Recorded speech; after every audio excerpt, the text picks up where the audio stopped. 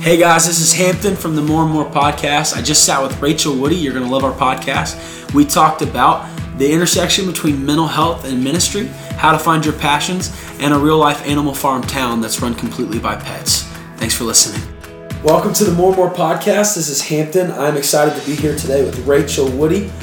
Just forewarning, I know I give a preface every week. I'm coming back from Kenya, and my voice is a little bit gross, and I'm still a little sniffly. So, with all of that said, Rachael, I'm super excited to have you.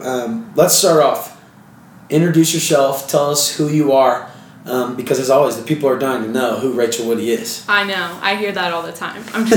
Like Hampton said, I'm Rachael. I am a junior here at USC. I'm studying public health with a minor in psychology. I'm from Texas, kind of. I'm an Army brat, so I'm not really from anywhere. But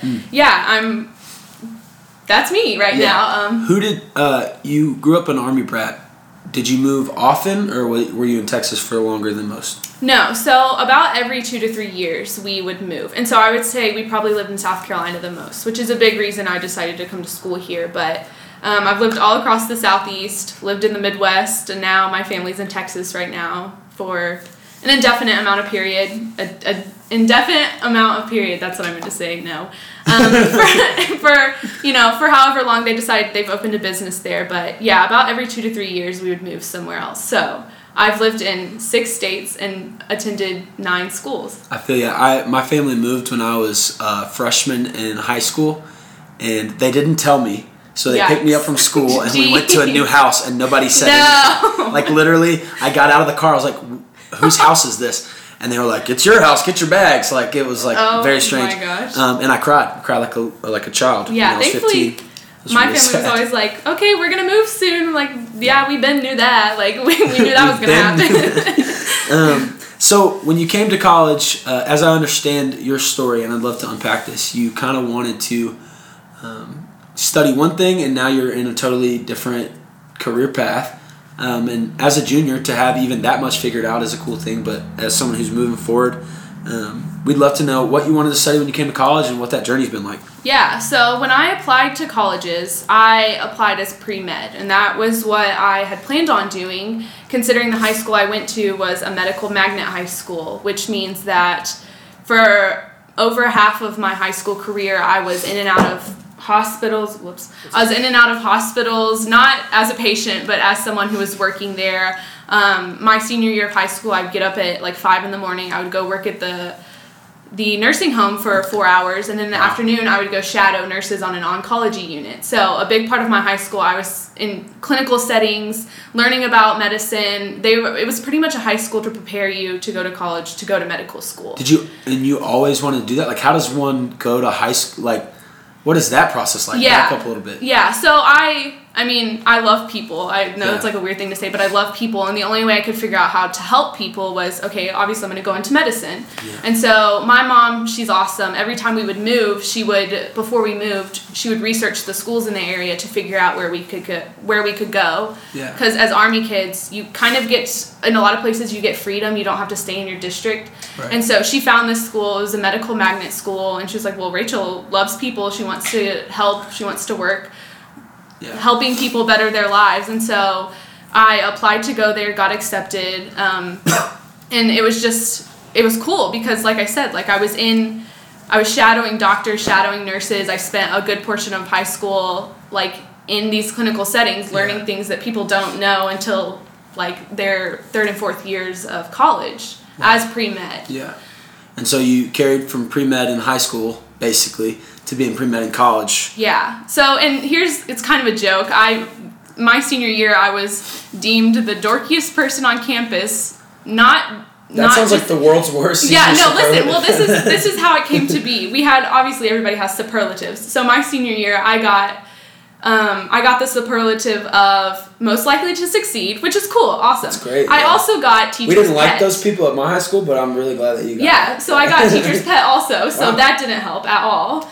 But it's kind of like, it was a little affirmation of like, okay, I'm going to this medical magnet high school. It's a blue ribbon school. I get elected most likely to succeed. So it's like, well, I have to do this now. Like, I have to continue to be pre-med. I have to go to med school. Yeah. Because, at this point, if I don't, I'm going to be letting a lot of people down, apparently. Sounds like your high school experience was a little different than mine. I don't know what Blue Ribbon even means. No. And my high school did not turn out many doctors. We turned out a lot of people that skipped class, maybe some surfers, I don't know what we turned out. We didn't have water near where I went to school, so. Well, all right. So. Anyway, but yeah, it was a competitive like school that I went to. Like I did very well and wasn't even close to top 10, and so it was a rough environment to be in, and so of course I would carry out of that like, well, now I have to be the best. Like I have to do this. I have to have the name that people are going to know. So you came to the University of South Carolina intending the whole time to study pre-med. Yes. And what happened when you got here? So I applied here as public health and wanted to go. What does that mean? Public health, yeah. So public health is basically, when I describe it to people, it's talking about like finding where these diseases come from, what's plaguing our population as a whole, what is affecting it, where are these things coming from, how can we track them. There's a whole like area called biostatistics where they do math on all this stuff. That's way over my head. Sounds like two of my least favorite things. Yeah, so maybe that's not for everybody. It's not for me either. But it's just basically looking at our population as a whole, looking at people groups, looking at the places where these people play, where they pray, where they work. How can we use those to figure out the illnesses, the diseases that are affecting them, and what can we do to also use those to fix it? Yeah. It's a very population-based field. Right. So you got into, that's kind of the medical field, I guess, and intending to go to med school after, I'm assuming. So what when you got here changed your mind? Because you're not studying that now, which we'll get to in a minute, but like, what did you see when you got here that started to change things? So I was public health for like a month or so, and then I freaked out and I said, I can't do this. This is too much for me. So I switched to nursing. So I was like, okay, I'm still going to be helping people. Yeah. It'll just look a little bit differently. Realized I cannot do nursing. I'm in awe of people who can be nurses. Some of my best friends are going to be nurses or are nurses, and I just, props to them. They run the system. Right. And so then, like I said earlier, I am studying public health now. I switched back. Because at this point, I was like, well, I still need to figure out how to get into medicine. And so I switched back into public health, I'd say the beginning of my sophomore year, with the intentions of going to PA school. So PA school is physician's assistant school. Yeah.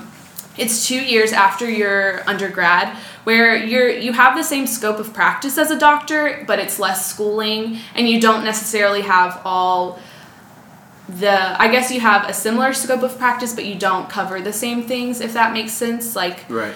You can specialize in certain areas, but you can't necessarily whip out a scalpel and start cutting people open and doing procedures. There's certain procedures you can't do, certain procedures you can do. Right. And so when I switched back to to public health, to going to PA school, I was like, okay, well, this is how I'll get into this. I'll get into medicine, and then if I decide I want to do something bigger after that, I already have this foundation. But at this point, this is my sophomore year, at this point, this, isn't really setting well with me. It's just, something is, still nagging me.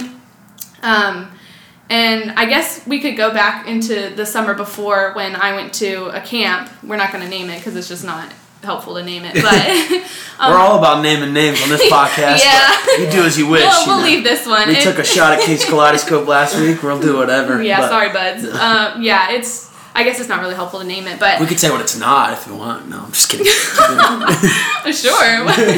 Yeah, so I went to this camp, and it was a camp that branded itself as a Christian sports camp, and so I went as a counselor, because I wanted to do something fun with my summer. And so I went there, and I started having a really rough time. I wasn't sleeping, I wasn't eating. I was trying to console these 5th grade girls who were homesick while not crying about how homesick I was. Yeah. And so I reached out for help, to the people who were top staff, the people who worked in the office and stuff. And I was like, hey, I'm having a rough time. I need help. And I was met with, I asked 3 different people. One, I was met with, you just need to drink more coffee and water in the morning. Coffee and water? Yes, because I needed to be awake, but I didn't need to be dehydrated, and that would help me. I was met with... Sounds like a good medical prescription for whatever ailment you had. That sounds really bad. Yeah, just to clarify, that's not what you should do. It's kind of my go-to in the mornings, honestly. Coffee and water. There's a place for it. An apple a day, you know. Yeah. Don't be like Hampton. Yeah. The second person I asked for help, they were like, okay, yeah, I'll come find you at your cabin tonight and we'll talk. Never showed up. Yeah. Never heard, she never approached me again after this. The third person that I asked, she looked me in the eye and said, that says a lot about your character. So here I am at a sports camp that's, boasting, it's a Christian sports camp. I wanted to go here because I wanted to, pour into these kids who, I don't know what kind of home lives they come from. This is my way, somebody's got to be a good Jesus to them till they meet Jesus. And so, I left camp early. My parents wanted me to come home because they were worried about me. And so it just stuck with me that someone looked at me and said, that says a lot about your character. Yeah. So let's back up just for a second. How would you characterize what you were going through? Because you said homesickness, but how did that manifest? Was it anxiety? Do you think it was a mental health crisis? What does that look like for you? So anxiety is something that it's reared its head quite a bit, especially since I've been in college. Yeah. And obviously, I've seeked help. I sought help. It's okay, but that is strike two. Yeah, really sorry. I'm on thin ice here. I've asked for help. I'm in counseling. Yeah. It's something that doesn't make an appearance as much anymore, but at that time it was something that was really taking over. When I get anxious, I can't sleep, and so at that point, I just wasn't sleeping. I wasn't able to eat. My appetite was gone. I couldn't keep up with them because I was just so anxious. And so that's part of the reason. And we'll get into later what I'm headed towards now, but. Just having someone look at me and say, it says a lot about your character, and who knows how many other people that's been said to. And so that stuck with me. That really kind of carried that for a little bit when I came back to school, or finished out my summer and then came back to school. Yeah, so how did that begin to shape you moving forward? Because hopefully anybody who's listening heard the podcast with Mackenzie, but we talked about the difference between what are medical disorders, what are some spiritual things, and there's probably honestly that may have been a combination for you of someone who is trying to pour into people, and they may have had a spiritual component to it. And as someone myself who struggled with some, I struggle to characterize my own things, but anxiety, it definitely changes the way you look at anxiety as a whole. I didn't understand my friends that struggle with depression until I started not knowing what I was going through. Mm-hmm. And so how did that shape you moving forward, especially in terms of your changing career path and what you're studying? Yeah. So I guess before I go into that, I will, since you brought it up, I'll touch on, I was on medication for anxiety before this. Mm-hmm. And this will be my disclaimer. I'm not a doctor, but I stopped taking it on my own. I did not talk to my doctor about it. And so there's tons of research out there. I know better now, but when you do that, it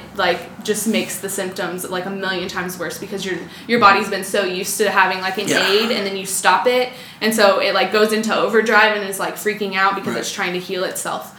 So that was the biggest, I think, and of course that their spiritual warfare is real, and so it's I'm in a place where there's children and I'm supposed to be teaching them, and that's a big task to take, but so I guess I would just throw that in there. But what was I supposed to answer the first? Yeah, how did your experience at camp, and especially the comment of it says a lot about your character, how did that begin to shape who you're becoming, I guess? Yeah. So this was going into fall of my sophomore year. I hope my timeline's right. I can't remember anymore. No, that is right. So like I said, that stuck with me. I came back and I was okay, this, I'm not okay with this. If I know something's wrong and I'm not okay with it, then I'm gonna chase after it hard. It's not gonna win. And so I was talking, I spent the whole probably fall of my sophomore year just talking with people and being okay, well, I'm gonna go to PA school or at least I'm gonna try to, because that's the best way for me to get to people who need help. But that it's like I said, it wasn't sitting well with me at this point. And so I think it was just like one weekend. I was talking to actually Mackenzie Bailey. I was talking to her about it, and just like how I was just felt for people and like I didn't know how to get to the people who had been in that dark place that I had kind of been in. Right. And I knew I had to get them. Like, I have to go get the people in the dark. I have to pull them out, because if not, like, if not, who's gonna go? And so she was talking to me. She's like, Rachel, have you ever heard of like a Christian counselor? And of course, like I'd been in counseling. I was like, I know what a counselor is. But she's like, do you know what a Christian counselor is? Like that, and turns out that's what her parents do. Yeah. And I'd never heard the term Christian counselor before. Like, it's just amazing. And also around that same time, we were sitting in class together, and I looked at her and I was like, I think I really want to do something in ministry and mental health. Yeah. But I don't know how to like bring the two together. And she looked at me and she's like, Rachel, I literally don't know how you would separate those two. Yeah. And so from that point on, it was like, okay, well, now there's a name to this thing that I want to do that I didn't know before. Yeah. There's a way for me to do it. And so it just like, it completely changed. I was like, wow, like I don't have to do this thing that I've been trying to do since high school. Like I've been set up in medicine my whole life. Like I don't have to, because that's not the only route to find people who are hopeless. Yeah. I think there's two really cool conversations here that we probably need to unpack both. Okay. But like there's the you part, which is like you came in with a direction and a set and even a passion. Like I don't know that you go to a high school that specializes in medicine without being passionate about medicine. Yeah. But while you were in college, like your passion shifted and you were able to adjust, and because these things were happening to you and your own struggles, like it shifted. That's my story. That's a lot of college student stories. I mean, you hear all the time about college students that are changing their major like 8 times. Yeah. I've got a really close friend who's on staff who will remain nameless, but she's going to listen to this and she's going to know exactly who she is, who changed her major like 8 times, which there's nothing wrong with that. But that's part of college. But there's also the like substance piece of like ministry and mental health it's a relatively, I mean, the reason why you hadn't heard that term is because it's new. Like it's so new. Like we, the corporate whoever that is, has never until like the past decade realized that those two things are inseparable, and mental health isn't just a struggle and it's not just a medical thing, but it encompasses who we are as people. And so I think there's two conversations that we probably can go down both roads. But let's start with you. So how did you just talked about it, but like your passions are changing, you're moving forward, and you want to love people. How did you identify those things as passions? Did you see people? Was it just your struggle, or did you see people that were struggling with mental health? And how did you begin to move forward in pursuing this as a career?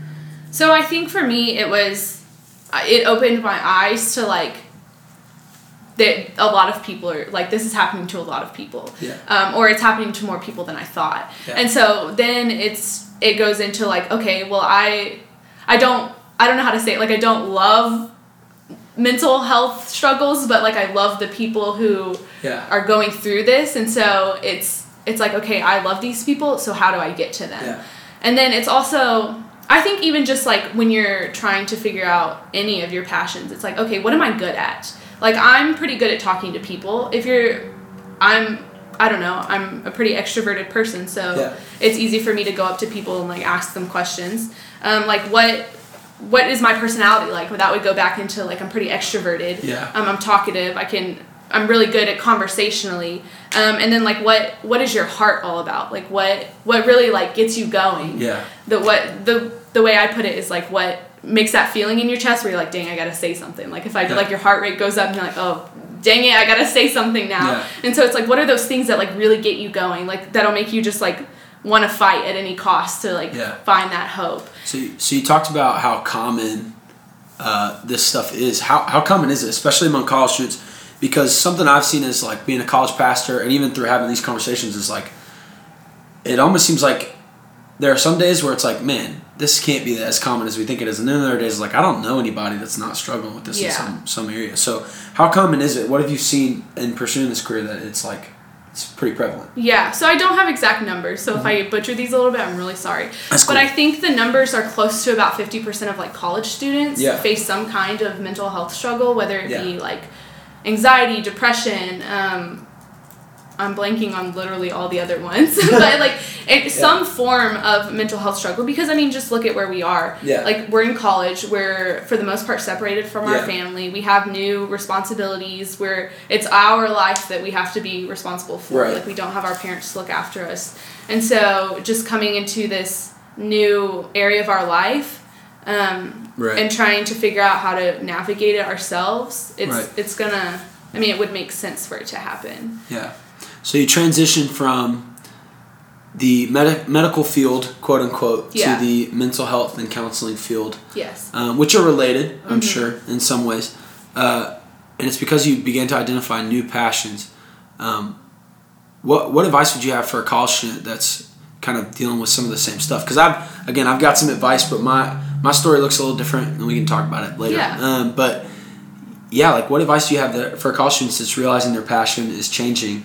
Because it's scary to be 20 and not know what you're doing when you've planned on doing something for it is really scary. Yeah. I think, like I said earlier, like, look at the things that you love. Like, when you talk to people about things, pay attention to the things that really get you excited, and latch on to that. Because if you're excited about talking about it, you're going to be excited about acting on it. Right. Where is your heart at? What are the things that really make you, like, fired up, like I said? And again, like, what have you experienced? Like, my camp experience really plays into that, because I had a firsthand look of, like, what it means to not handle those things correctly. Yeah. I mean, what have you experienced in your life where it's like, man, I really got to change that. Like, that's where I need to go, because there's people in there who are going to be hurt by this system or whatever it is. Yeah. And so I think on a more practical level, just going through those and talking about, like, okay, well, I really love this. This is what is really fun for me. This is, it's just something I enjoy doing. Right. And I think if you're thinking about, like, majors and minors and, like, fields of study, I'm a practical person, so I'm like, okay, well, what am I supposed to do? So I'd say talk to your counselor. I mean, not your, like, mental health counselor. I mean, if you have that, do that. But talk to I guess I should say your advisor. That's what I meant to say. Talk to your advisor. Tell them, like, hey, okay, I really have a passion for this. Is there any way for me to squeeze that into my degree? Because you may be at a point where it's like, if I switch degrees at this point, I'm going to tack on another 3 years. But if you can just talk to your advisor saying, like, what classes can I take that are going to fill the requirements in this? Or can I tack on a minor? That's what I did. I didn't change to psychology. I stayed public health, but I tacked on a psych minor. I was like, okay, well, I'm going to get as much experience out of this as I can. And so just go to I know on USC we have a pre-professional advising office, I guess is what it's called. I mean, you pay for these resources. Like, let's exhaust them before. Go ask them. Say, hey, this is what I want to do. This is where I'm headed right now. What advice do you have for me? Yeah, that's good. What are my options? Like, I'm just someone who's like, okay, let's look at the resources that we have. Let's use them and see what we can glean from that. Because I think I found out that I can take a communications and counseling class, which it normally, like, I would not have, like, I didn't even know that was a class that was offered at USC. My advisor was like, oh, yeah, why haven't you taken this? And I'm like, because I didn't know it existed. Yeah. And so, just ask those people who are more knowledgeable in that area of your education than you are. Yeah, I think something that I'm learning too, and it sounds like you have, like, latched onto this, is, like, we always think, the term is dream job, right? That's one of your questions, like, what's your dream job? But when we ask that question, it's usually, like, not in the context of pursuing that. It's in the context of, like, well, let's get as close as we can without actually considering, like, if your dream job is this, then you need to study this, this, and this set curriculum. Yeah. And then maybe you can start with this and then do it, and, like, I don't know. Like, whenever I think and talk to college students, what's sucks for me as someone who counsels college students is, like, why aren't you chasing it? If that's what you're passionate about, find a way to do exactly that thing. Yeah. Write the book on what you're doing. For me, and I don't want to monologue, but for me, like, I wanted to forever, like, as long as I can remember, because my mother made me read a ton, right? She made me read these books of, like, fiction growing up. And then when she stopped making me do it, I just kept reading. And so, like, aside from the Bible, which is the cheesy answer, like, the greatest books that have had the most impact on my life have been, like, great novels, right? So I wanted to write the great American novel. I romanticized these, like, writers that were like the Hemingways who are like drunks, but they like wrote these great American awesome things. So that's what I want to do. And then I had a conversation kind of like you had where somebody was like, have you ever heard the term church planter? And I was like, no. What could that be, right? Yeah. And so I pursued church planting, got a degree that matched it. But then I realized like, oh, I can do all of the above. If I want to write, great. I should write things that glorify God. If I want to church plant, I should do that. Like I should be pursuing my dream job encompasses all of this. So why don't I try to pursue all of it? And so I guess the question that will be born out of that story is how the practical part is study what you should be studying to take the next step.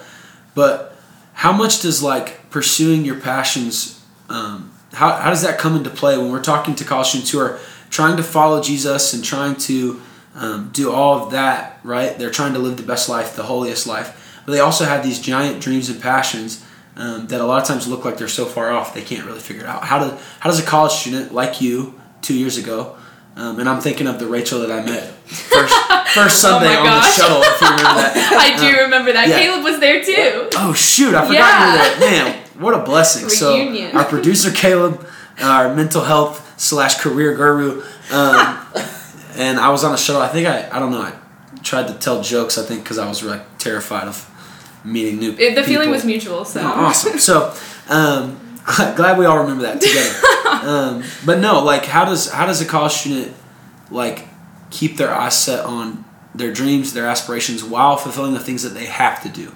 Like, as a Christian, you have to live a holy life. You have to be pursuing good things for the church, but you also need to be pursuing, like, what the dream is, because God sets passions in our hearts. How does a college student do that? Yeah, so I think that's good that you brought that up. Like, just this is where we find the place, like, where do our passions meet the needs of the people around us? Yeah. And so it's like, just first off, just knowing that you have been placed in this mission because of who the Lord says you are. Like, He says He's invited you in, and so you get to be part of this. Yeah. And so how you go about that and the way that, like, guides you is, like, what makes you you. Like, what makes you excited? Like, how can you... I mean, we've been commanded, love God and love people. That's, like, the overarching thing. Yeah. And so the way we go about that, the way we share the gospel is, like, okay, well, how am I good at interacting with people? What is the best way for me to love people? For me, it's battling with them in the darkness. It's asking them what's going on in their life. How can we figure out how to get back to the light? How to remember the hope that we've been given.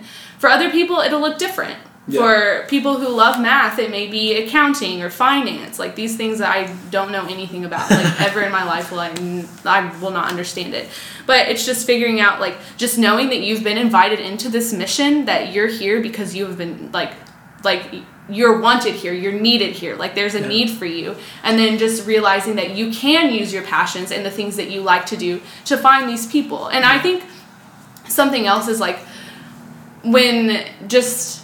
in, like, the Christian culture, I guess I could say, it's like sometimes like, well, you like that, so you better just wait because it's probably going to change because the Lord might take that from you. But I mean, like, where did we get to the point where it's like, if I like it and it's serving the Lord, like, why do you keep telling me He's going to take it? Like, why? And also the flip side of, like, oh, I hate that. That must be what the Lord wants me to do. Like, I hate other countries and don't ever want to live in one, so the Lord must be calling me to sell everything and move overseas. Yeah, He doesn't want us to be miserable. Like, we have these interests and these passions because we're to use them to glorify Him. Like, it's not accidental that I love to be around people and I've had these experiences. How much do you think like skill plays a part in this conversation? So, like, sometimes I heard for the college student that doesn't know what their passion is, but I also heard for the college student that has a passion about something but they're not good at it. And like, you know, like, I want to be a nurse, but I can't do basic math, and I'm not really, my bedside manner's not good. Yeah. But I'm gonna, like, go headlong into nursing, or, like, vice versa. Like, if a student, you know, coming from my story, like, if I wanted to be a writer, but, like, I could barely string together a sentence, I don't know that that's what I should be doing. So how do you counsel a student that says, I want to do this, but I'm not very good at it, and I don't know that I'll ever be very good at it? Well, I think you just kind of like go to the root of it. Like I did nursing for a stint because I was like, well, this is what I'm going to do. But it turns out I just really love people. And I was like, okay, this is where I'm going to get to people. Yeah. And writing, okay, do you love like learning new things? Do you love telling people new things? Yeah. Like get to the root of why you want to do the career. It's not so much about the career, but how you're using like the things that you love to do. Yeah. So it's just, let's dig a little bit deeper and like get past the label of like, okay, nurse, writer. Yeah. Mathematician. I don't know why I can only think of math now at this point. Really. Yeah, it sounds like you're kind of haunted by this math thing. Math has really done me dirty in the past. So let's switch to the other conversation of mental health, and I don't know that we were planning on talking about this, but I'm glad you brought it up. Of mental health, and especially in the church, like how do we begin addressing these issues? And we talked with Mackenzie a little bit about this, but I'd love to hear kind of your heart on it. Like, how do we begin to address the mental health issue? And I call it a crisis in the church. A lot of college students that I know are dealing with eating disorders, which is mental health, and they're dealing with anxiety and depression. And I told Mackenzie this, and I'll say it again on record, like I really struggle to empathize with a lot of these things because I come from a background of this is not what we do. We don't struggle with this, and if we do, we just press on. Yeah. And so I actually, and this is, I'm ashamed to admit this, but I resonate with the attitude of that woman that told you this says a lot about your character. Okay. I don't know that I would ever say that to you, but I definitely have thought like, what do you know, I have one of my closest friends struggle with depression, and I never said this to him. I tried to empathize, but in my head, I can remember thinking like, dude, and then, again, bad, but dude, be a man. Like, you need to just pull up your pants and go forward. This is not what we do. We don't get sad about things, right? Which is a bad way of looking at it. So how do we begin to address this in the church, and then how do we as individuals like address the people that are struggling with this? Yeah. Well, I think it's just, this sounds like a churchy answer, but like you just have to like listen to people and love them and believe them when they're telling you these things, and just ask them questions, because there's a lot of things maybe they haven't figured out yet, but by you asking them questions and like getting to the root of things, like what's been going on, what are things that have happened before, like when does this happen, like when you feel these things, and just realizing that like, I mean, Mackenzie killed it with this one, but just talking about like it's a very real thing. There's a lot of factors that play into it. It happens more often than you think, and so just realizing that there is a way to go about it, and get help and treatment, and that treatment is like it's gonna work. Like treatment will help. Yeah. And I know she gave some numbers, like 80 to 90% treatable. A lot of these struggles and mental health struggles. And so just being a person that can remind them that there is a light, because I mean they're gonna feel like they're in the dark. That's just how it is. Like they're gonna feel heavy depending on what they're going through. They're gonna feel like they're weighed down, like they can't get out. And so reminding them that there is a hope, and there's light. It doesn't have to be this way forever. Because hope, I mean, in a clinical setting, hope is a big chunk of, like I've learned this in multiple classes, that the relationship between, two of the biggest factors for success in counseling is the relationship between the counselor and the patient. So, I mean, that could be modeled in like a friendship or like just someone you know. And then also that the counselor gives them hope. Hope and the relationship are the biggest things that indicate success of like treatment or like healing. And so I think that's kind of awesome that two of the biggest things that we've been given is like a relationship. We've been offered a relationship with Christ. We've been offered a relationship with other people in the church. And we've been given the biggest hope like that is ever known and will ever be. Yeah. And so knowing that like science says these things, and then like religion has also like, I mean, we have hope and we have a relationship, and we're able to work together and remind each other of this, and also remind each other it's like, okay, you're not doing anything wrong. We can get you the help. We can take you to people who like know what they're doing, can give you treatment and help you get back to healing. Yeah, I have a lot of experience with like people who've been through addiction counseling and like I mean, to be honest, the way addicts talk about things. And something I heard recently, I forget the guy's name, and I'll have to talk about it in the next podcast, Caleb, if you'll remind me. But basically he wrote a book about the problem with addiction is not, and this will relate, I promise. Okay, I believe you. Yeah. The problem with addiction and addicts is not that they are chemically dependent on something. He said, and that is the case. He said, but the real problem is that they are connection starved, meaning they are relationship starved. The average addict has less meaningful relationships in his life or her life than others. And so what happens is they take the relationships that they do have, and then the addiction begins to control them, but they're starving for genuine connection. And so he ended up writing this book where he did a ton of research that if you begin to fix the connection problem, you can actually fix the chemical dependency problem along with it. And so I love what you said about relationship being a piece. I guess my question is, and this may be a question from the wrong side of the aisle, and that would be okay, but how do I navigate a relationship that is becoming, I guess, strenuous or destructive even to me? So a lot of times relating to an addict is really, really hard because their behavior it becomes problematic for me and for my life. And beyond a point of like self-sacrifice, but it becomes like draining. Okay. And in addition, like in the same way, like a person who is depressed or anxious, a lot of times they have a toll on the people around them, and that is not anybody's fault. That's the struggle itself. That's how it rears its head. But how do we navigate that relationship? And is there a point where we say, I have to like hand you to a counselor and allow the treatment to take effect before I can enter back into this relationship? Yeah, so I mean that's the beautiful thing about clinicians is that this is their job. They're the ones who are going to get in the like nitty-gritty parts of it and help them figure it out. And as a friend, it's okay to set up boundaries. I mean, we talk about boundaries in literally every sense in the church. I mean, it's like boundaries with dating, boundaries with this and that and all that stuff. So it's okay to set up. There's a book called Boundaries that I think is pretty popular right now. I think I hate it if I remember reading it. I could be wrong. I might not have read it, but I think that I've read it and I hated it. Keep going. Sorry. But yeah, I mean, pretty much it's okay to set up boundaries. Yeah. Like, you can love them and just keep a little bit of a distance. Because if it's going to be something that's dragging you down, it's not helpful for you to keep trying to, like... I mean, you should keep loving them, but if it gets to the point where it's, like, affecting everyone, then it's okay to put up boundaries. You're not a bad person for doing that. You're not doing them wrong in any way for setting up boundaries. I mean, you can't help them saying like, okay, I can help you up to this point, but after this, like, that's something, like, that's why we're going to get help in this sense. Because, like I said, that's their job. They know what they're doing. So, yeah, boundaries are definitely okay to set up in relationships like that. Yeah.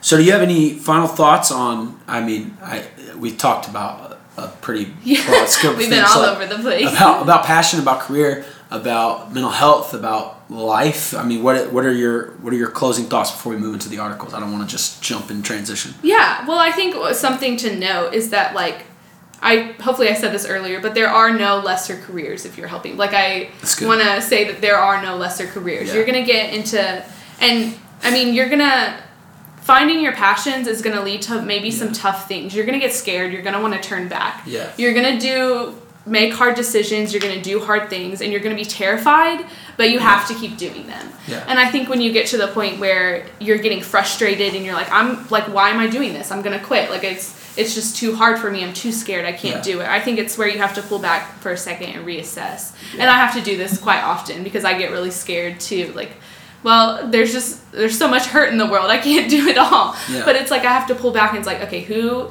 can and will be, like, helped by this? Like, if I keep going, whose life is going to be changed because of this? What impact am I going to be able to make? Like, that will, of course, create a ripple effect.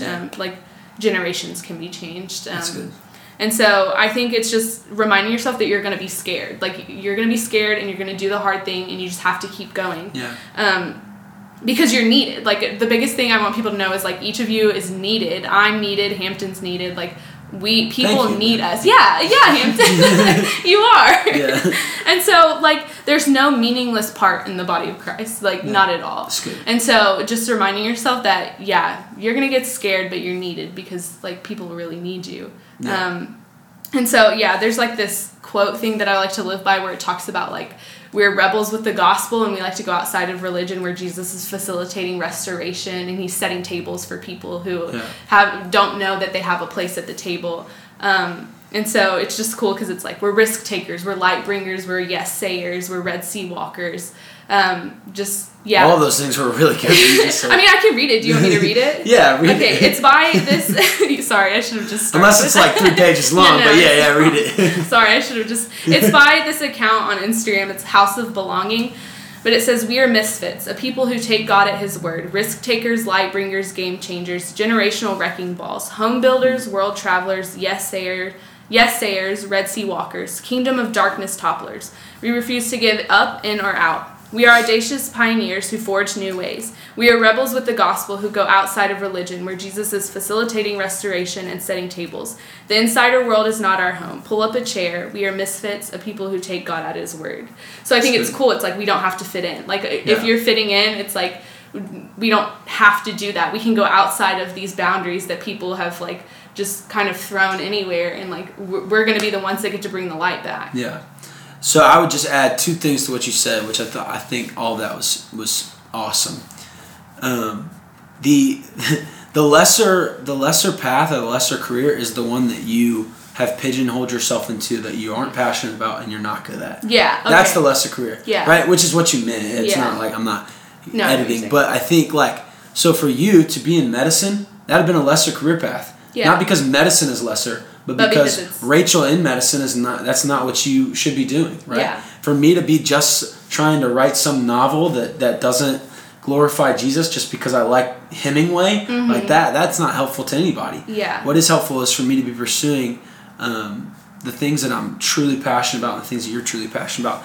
And also, I would just add, because soapbox time, Rachael has yet to say God's calling, which is a good thing, because we're talking about passion, which God is by his Spirit confirming in us. So Rachael, I'm just so with you on this. It's not even funny. We don't have to go there. Yeah. To the first thing you said, I just want to say it's like you could have been a writer. I could have gone to med school. We definitely could have done those things. And so it's a good thing to sit and like, yeah, I could have gone to med school. I could have done these big things. And I think also you can flip it around. It's like, well, you know what? I'm going to be scared and I'm going to do something that's more than what I planned to do. More and more. Wow. Shameless plug. Follow us on the podcast. Okay, anyway. But it's just like you could have done these things and you would have been good at it. But you can do the harder thing. Yeah, absolutely. I love it. You can do the harder thing. That's the tagline, Caleb. Beautiful. Let's jump into these these news articles. So the first one is about this New Zealand shooting that just happened. There was it's first of all, it's horrific. A shooter basically shot up 2 mosques, and I think his reasoning was political in nature, and I'm sure that it was just vitriolic crap about, I shouldn't say crap on here, but I said it twice. How dare you? About Islam. And Rachael, give us some general thoughts and then we can try to unpack. Just so the listener knows, like, we're not going to glorify this person or talk. This person doesn't get a name. This person doesn't get his views spouted because this is just a violent, gross act that God hates. So. Yeah, well, that said, Rachael, enlighten us. So, I think our first reaction to this should be heartbreak. I mean, these are people. These are God's people who He's created, just the same way He's created all of us. And so I think we should feel heartbroken over this. Yeah. Now, this is where the practical side of me is like, what do I do now? But, I mean, I don't necessarily have an answer for that, but I think it should spur us as a church and people who believe in Christ to love these people, to figure out how we can love them, even though they don't necessarily believe the same things as us, especially since they don't believe the same things as us, especially since they look different from us. Yeah. So I think it's just like bringing heaven to earth where none of us are going to look the same, and so it's like we're going to keep loving, and we need to figure out how to get to these people and like just love them more. And of course it's just this act was filled with hatred, and so we're not here to let hatred win. I mean, Jesus has already won, and so we need to remind people it's like there's been victory, and we're going to love you through this act. And I think too, like, Jesus, I'm reminded of Jesus when he talks to the rich young ruler and he tells him what it would take for him to come into the kingdom. And the guy goes away, but the scriptures say that Jesus had compassion on him. Mm-hmm. But it says that as he's walking away from Jesus. And so, like, do we love for the sake of someone repenting, which is a good aim, mm-hmm. but would we love them even if they never did? Like, would we do we love the Muslim because he's a person made in the image of God who may never repent? Like, do we love that way? And then this is something that's hard for me because this kind of thing, it should make us heartbroken, but it makes me angry, right? It makes me, like, angry that this is a person who has violated the image of God and other people. But do we love the shooter? Like, if the shooter somehow were to be met with this gospel, I mean, I'm reminded of Paul, who's committing these acts of violence, but meets Jesus in a real way. And so, yeah, it should make us love other people. I think there's an interesting component, like, he broadcast this attack on Facebook. Yeah. And so, like, I'm interested just to hear your general thoughts. This is nobody's area of expertise in the room, but, like, what is social media a net benefit at this point, or is it a net negative? Like, because it's not neutral anymore. Like, social media seems to be, at least in my opinion, a little bit more destructive than it's worth. So honestly, what do you think? Down with social media. Like, I mean, obviously I'm on social media. You are down with it, or down with it? Like, download it. I mean, it's like, what good can come from it, and I think it can have a very good, like, you can use it as a platform, but I mean, it's just dangerous territory to be walking on in social media. Like, there's just so many things that can just go wrong. Yeah. And so, go ahead, sorry. No, it's like we're always talking about, like, oh, we get on social media and we compare ourselves. Like, that is a bad thing. Yeah. But, like, the range of evils that happen, and it's because people are evil. As long as people are using social media, there's going to be bad stuff on social media. Shout out to sin, but maybe I don't know. We'll figure it out.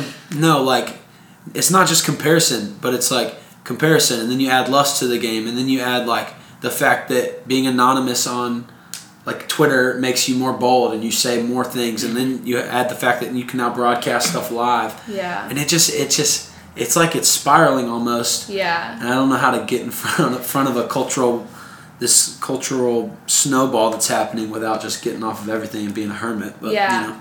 Well, I think like I said, I think it can be a tool for good, but I think we need to, like, the first step is to, like, individually look at how we're using social media and, like, are we using it to build other people up, or are we using it to throw things in their face? And so individually we could say, like, okay, I'm going to think about before I post and stuff like that, because then it'll set an example for the people who follow you, which will set an example for the people who follow them. And so on the scale of, like, a terrorist attack, I don't really... Yeah. I mean, I wish that hadn't happened. It's really rough that it was on Facebook. I mean, it's just... I think social media is kind of a scary place to be. Yeah, it's like the wild, wild web. You know what I mean? Like, did you come up with that? No, I don't think I did. Man. I'm sure that I heard it somewhere. It's too good to be mine. Good? It wasn't good? No, that was great. Okay, thanks. No, like... Over here, we're rolling our eyes. Appreciate that. Caleb's rolling his eyes at me. Awesome. That's what I want. No, I pretty much use social media, like, exclusively to prove that I've been across the world and also to promote this podcast. So while we're here, follow at Hampton Harmon for more and more podcast updates. And that's not even shameless at this point. I don't know what shame is. Let's move on. That's probably the best. And I guess totally unrelated news, our second article of the day, is that a goat was elected a mayor of a small town. And I'll say this. This is so indicative to our culture. Like, I don't know what to even... Where was this town? It was in, like, Vermont? Somewhere in the north. Vermont. In the up north. Look, I'm not going to say I like the north. My boss and best friend is from the north. But what... Vermont? I mean... I think it said something about it's like a small town. And so my thought process is, like, everybody has to be on board with this, or, like, it just doesn't need to have... Like, I mean, I feel like you would be hard-pressed to find someone in that town who isn't gonna do it, because how would you... It also said there were, like, 10 other pets on the ballot. Like, I'm not gonna bring my dog. Yeah, what kind of sick town is this? Like, my dog doesn't know how to sit. Why would I let him run for mayor? So are you saying if your dog knew more commands that he'd be a better candidate for mayor? Probably. Hercules for mayor. Hercules 2020. Dude, on the day Columbia elects a farm animal as its mayor is the day I just, I don't know, probably love my city. I just would like to, I have a lot of questions for the people in that town, but I really would just like to meet them. I don't want to meet them at all. I don't ever want to run into somebody I would really love to meet them. From Fairhaven, Vermont. And the goat was 3 years old. It's not even a full-grown Okay, but how long does a goat live? It could have 40 been. years? Did you make that up? I think 40 years. Caleb can fact check me, but I think most adult goats are 40 to 50 years old. Oh my god! If you say it more times, 15. 15. Okay, so he lived a. But in goat years. Okay, what's a goat year? Goat years is the fifth. What's a goat? What's a goat year? 18. Yeah, so he's an 18-year-old goat. This is an adolescent, and that is honestly the biggest tragedy. I mean, we know what happened if you've seen Parks and Rec. And you should. Yeah, this is what it made me think of. Bye, little Sebastian. Talk to me. I just really hope he does great things for that town. Also, I hope there's a human actually making decisions for that town. So we gotta talk about this. This town had 2,500 people, and this, wow. I don't even know. Lincoln only got 13 votes. So how many? Okay. So we gotta talk. Get out and vote, people. First of all, Fairhaven, Vermont. You figure 1,000 of those people are children, and unable to get out of their house, but the rest of y'all need to be out voting. The mayor got 13 votes and beat out a dog with 10 votes. This is the worst article in the history of the world. No, you want to know what makes it better? Fairhaven does not have a human mayor. So, I kind of feel bad because I feel like we're trashing Fairhaven. Yeah. And look, this is no offense if you're from Fairhaven. I'm sure there's great people there. But you elected a goat by majority rules of 13 votes. 13 votes. 23 people in your town at least voted for animals. Okay, well, they were also, it says that it was a great way to introduce elementary school kids to local government. Think of all the children. Literally, they need to know about the government. That makes no sense. They need to know how to vote. Yeah, the best way, next presidential election, and for the sake of education, we should elect an animal. That seems like the best way. They did a fundraiser too, so it only raised $100. Look, Fairhaven, Connecticut. I'm really sorry. Vermont. Get it straight. Don't blame the people of Fairhaven, Connecticut. They're not involved. Look, I'm interested to hear what the rest of the people of Vermont, the state, think about Fairhaven. You can call the hotline or DM me on Instagram. I would love to know. We love you though. Yeah, I think you're awesome. Yeah, without a doubt, it's actually a really funny article. We've poked some fun, but please don't feel bad. It's only a 1 year term, so this time next year they'll get another go. The dog will win next year. Yeah, well, they're gonna make some strides in this year. Toward, I don't even know what is going on anymore. This is our world. This is the world we live in. So that concludes our current events section of the podcast. Love it. Hey, we do this every week. I would love to hear what recommendations you have for our students. These can be anything, as always. What are you watching on Netflix? What are you reading? What are you listening to? What recommendations do you have for our students? So on Netflix, I'm actually rewatching this, but there's a show called Girls Incarcerated.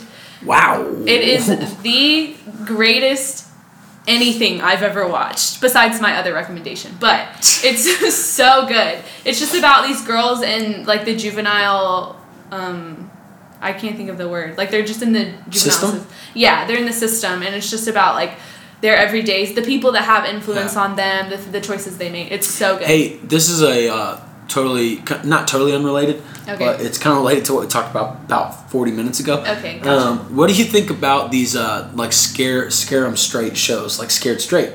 Do you think this is a valid way of dealing with I guess I don't want to say criminal tendencies, but kind of. I don't like them. Okay, how does that play into mental health? Because it doesn't seem like a good thing when I see a convict telling a 13-year-old he's going to punch him or whatever. Well, I mean, people are either driven by fear or love. And so I just feel like we can really help people by loving them a little bit more.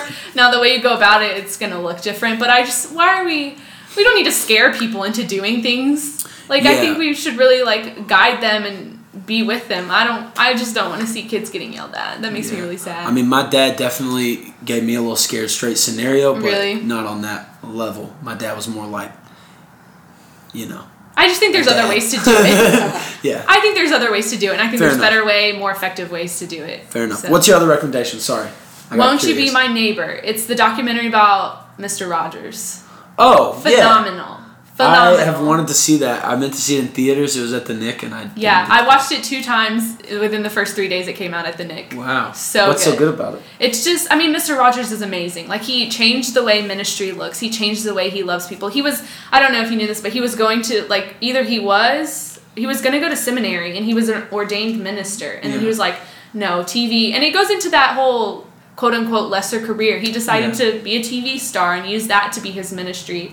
And there's something where he talks about, like, the space between the television and the child is very holy ground. And so, I mean, that's what we're feeding them. And so it's like, let's feed them healthy things. Let's feed them true things. And so just the way he went about loving people, the impact. I mean, if you talk to any adult who grew up with Mr. Rogers, you could say, like, yeah, he had a big role in the way that I have chosen to do things at this point.